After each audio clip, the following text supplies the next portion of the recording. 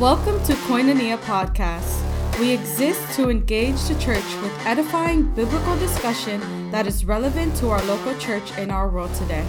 Let's tune in today's episode. Welcome, everyone. My name is Pastor Brent. I serve as lead pastor of Steel Valley Church. And who are you? I'm David Suarez. I'm the pastoral apprentice. How would you describe this room here? What would you describe this as for our listeners? Imagine like the perfect studio for recording, and then think of like all the things you expect, and then remove all that. This is a beautiful...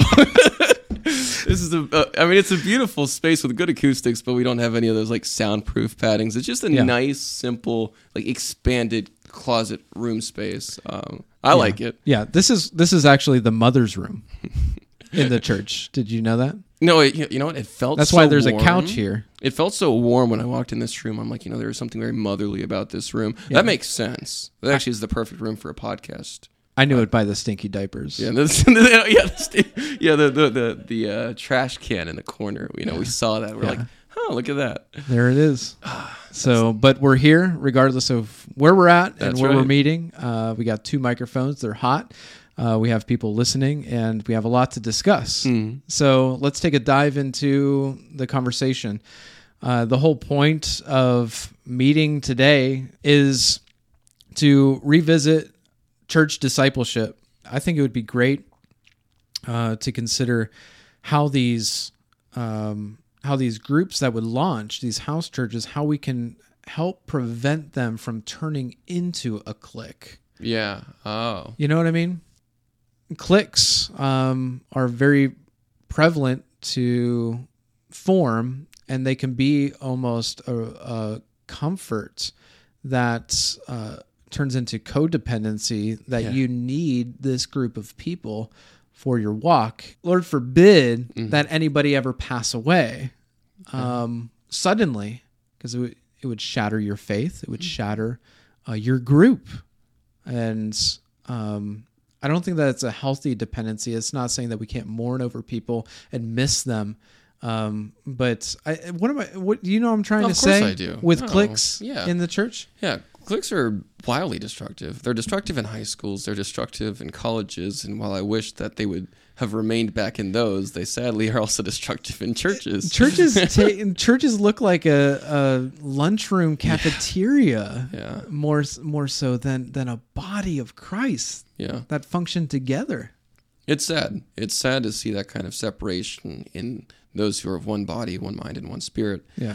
And I think the reason that those cliques form, and one way to avoid that with the house churches, is to really make sure that we're intentional about the reason that we gather, which, as you explained before, being with one another rather than just simply gathering together in like a localized fashion, right? Making sure that there's intentionality, that we're trying to fellowship together, trying to edify one another, build up the body of Christ. And so I think if we keep Christ as the center of our discussions, not to say that we can't talk about our families, I'm actually saying in our discussions about families, in our discussions about work, in our discussions about the difficulties, I don't have kids, but in the discussions about children and the difficulties that might be there, making sure that Christ is always the focus, right? How we can live in a way which is properly representative of Christ, because the moment that we think of it more as a chance for us to just kind of gather together and pal around, we miss intentionality. And then we'll start talking about like politics for 30 minutes, or we'll start talking about some random theology. I mean, your theological leans. Yes. Yeah. I am, and I speak of that as one who has made this mistake so many times. So I speak mostly of myself in that, but it is a legitimate concern. You think that some of the groups might actually think that they're more elite, like they're the elect. We'll just harp on Calvinists, but they're the true, they're the chosen. Exactly. Right. That's well said. And those other groups, they're not good enough for them. So then what you have is spiritual elitism, which is a problem that goes back way back to a garden. Exactly. And so, the lies of Satan can really captivate people to making them think that they They know what's best. Yeah, no, that's well said. I think there are ways to have healthy discussions about theology. Obviously, there are tons of ways to do that.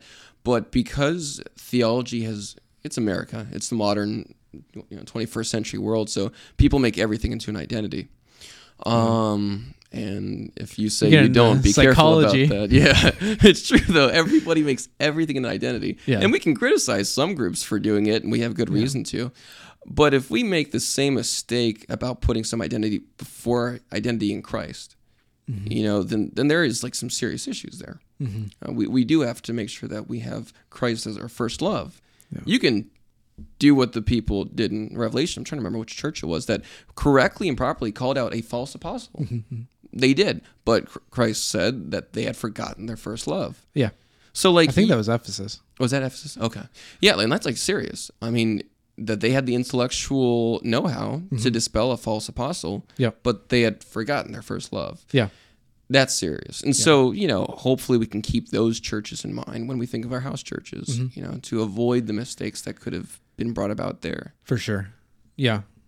So, yeah, it would be basically we're there to be with one another. And, if say somebody's work schedule changes and they're not available at that same time, that doesn't mean that they don't need to attend a house church. Yeah. That means that, check out another group that's meeting on a different day, because what you're going to have is same sermon-based discussion, which is like the unifying aspect of the whole group. Yeah. And that takes a lot of the heavy lifting off of like a host, True. A house church host. So people don't have to be intimidated, like I got to make discussion questions. So yeah, everything would be done, according to, the sermon, sending out some discussion questions, and that would be great. So I'm thinking, this is just going to be great. I think, just imagining a culture like later on in the year of just, meeting on Sunday, really, prioritizing the Lord's Day.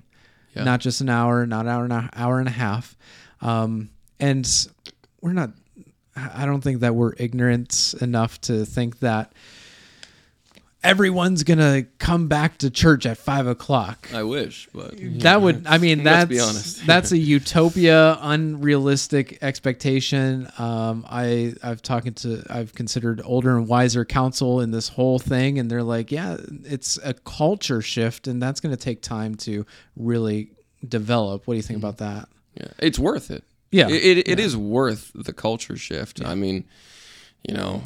We're not going to get the instant gratification that we might otherwise desire to have everybody flock to the church at this one moment and then just be jubilantly celebrating with us every single Sunday afternoon and evening. But that doesn't change the fact that it's worth the wait. Yeah. And as a result, also worth the building of the foundation for it as something steady and sure. Yeah. So that people know that they can come through and truly be with one another. Yeah.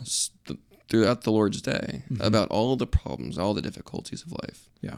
So it's worth it. So Lord's Day, and then the week would be freed up for this relational just time of really connecting with other people. Yeah. And Lord willing, kind of like playing musical churches, every year of just joining a different house church and creating a separate, another house church. I think one of the problems that I could see along with the cliques happening is, I mentioned it in the episode, this last episode, of people just using it as like a movie night, watching Lord of the Rings, watching whatever they want, The Crown. I don't know what's popular on TV. I don't watch a lot of TV. I usually watch the same TV show each and every time I turn the TV on, and I'm not going to mention which one that is. That makes sense. But anyhow, we do have a problem in our culture where we just get comfortable, and then it's like, I don't really want to take that, that dive into a serious discussion. I'm having such a good time. We're just really enjoying it, and I feel like God's leading us to just have fun. And so then without any sort of accountability, that house church might never look like an actual church. Yeah. What distinguishes us is by how we bear with one another, how we come to the Lord together in prayer and petition, and not just watch movies together. Yeah. That's what the world does. And so this is going to look a little bit different. And so that's where I think will be huge of having pastoral oversight involved in that. True. As Scripture, actually calls pastors to do. Even in the book of Titus, Titus was sent to Crete for the sake of putting in order what remains. That's right. And what was going on is there were just a bunch of house churches. They needed elders. And so, he was sent out to establish elders in every city. And so, this pastoral oversight isn't an intrusion and to ruin the party and pee in the punch per se, but this is to help us from ourselves in our own tendencies of just getting used to just having fun. And just letting that be the climax of the gatherings. And so that pastoral oversight will be huge, but also letting other people be raised up in the house churches for champions of prayer and champions of like saying, all right, guys, let's get together. The best part of the night isn't watching movies, but let's talk about a couple of different things regarding the sermon. So that would, I could only imagine what that culture would look like years down the road of just being slow, steady, consistent, not worrying about numbers and all that stuff that the culture worries about, but just being consistent with the plans. I think I get really excited to think about the outset of 5-10 years down the road of being consistent with things like this, just dynamically changing the culture of the church. Yeah. So I'm excited to see it. I'm excited to just start. You just want to, like in the podcast, I talked about pulling the Band-Aid off. Like, let's just all right, we're changing everything. Yeah, here we go. It's all new. Yeah, it's all new. And it's also the thing that like none of the other church groups, whether it be undergrad or before that, where I was raised, it's the thing that wasn't really there. So I like it. I like a chance to have these kind of moments for all of us to gather together in a more familial setting with intentionality as the distinction, and not as much like dopamine hits for fun. Yeah. And what's great about that is the one thing that we as pastors at the church have been trying to do is one-to-one. Yeah. I think from these house churches will birth like one-to-one reading. Like it'll more like congregation initiated programs like I talked about. Exactly. Things that the church arranges on their own. They talk about scripture. They meet somebody else and they realize that they're literally best friends. Yeah. And they never knew each other and they've both been members of the church for a couple years. Like, man, I'm really excited about the possibility of what God can do. But I think in anything that we do in the church, we have to be praying about it constantly. And so this will definitely be something that will be continually prayed for, because we definitely don't want this to become elite groups from one another. We don't want people to become comfortable in their groups. Everything that could happen, I'm fully aware that we'll probably meet some challenges, of course, naturally. But God has called us to this task of being under shepherds, and He'll help us through all those seasons. He always does. He does. He does. So I'm looking forward to starting phase 1 here probably in about 30 days or so. Wow. Bring it by church membership here. And I think by the time this podcast is released, we'll have a members meeting of casting that vision. Oh, nice. So, we're so close. Oh, that's great. So hopefully in February, women's Bible study will be on Sunday evening, and men will still meet as men and throw our axes. That's right. Yeah. Yeah. Read Ecclesiastes. Yeah. Amazing. But that's about all the time we have for this episode. I'm pretty excited. Are you excited? This is going to be wonderful. So it's going to be a wonderful change. Nobody likes change. I don't think anybody really likes change too much, especially in the church. Yeah. So it could be a little bit of a shock. But I think if we're trusting that the Lord is doing this and he's behind this and we're covering it in prayer, we can confidently know that everything's going to be okay. Exactly. And so even though there is change on the brink, if the Lord's in it, he's going to help us to work through that and work through the kinks. Nothing's perfect. Yeah. And so we might make some mistakes here and there, but we're all being sanctified. We're on a journey, a progress of getting better. Amen. And so that's important. That's encouraging. So that's right. Until we meet next time, do you have anything else that you want to say?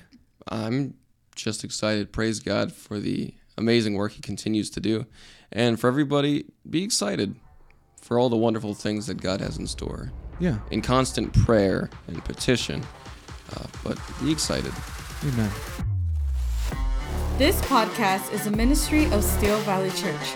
For more information on how to participate, visit our website at steelvalleychurch.com/podcast. Thanks for tuning in.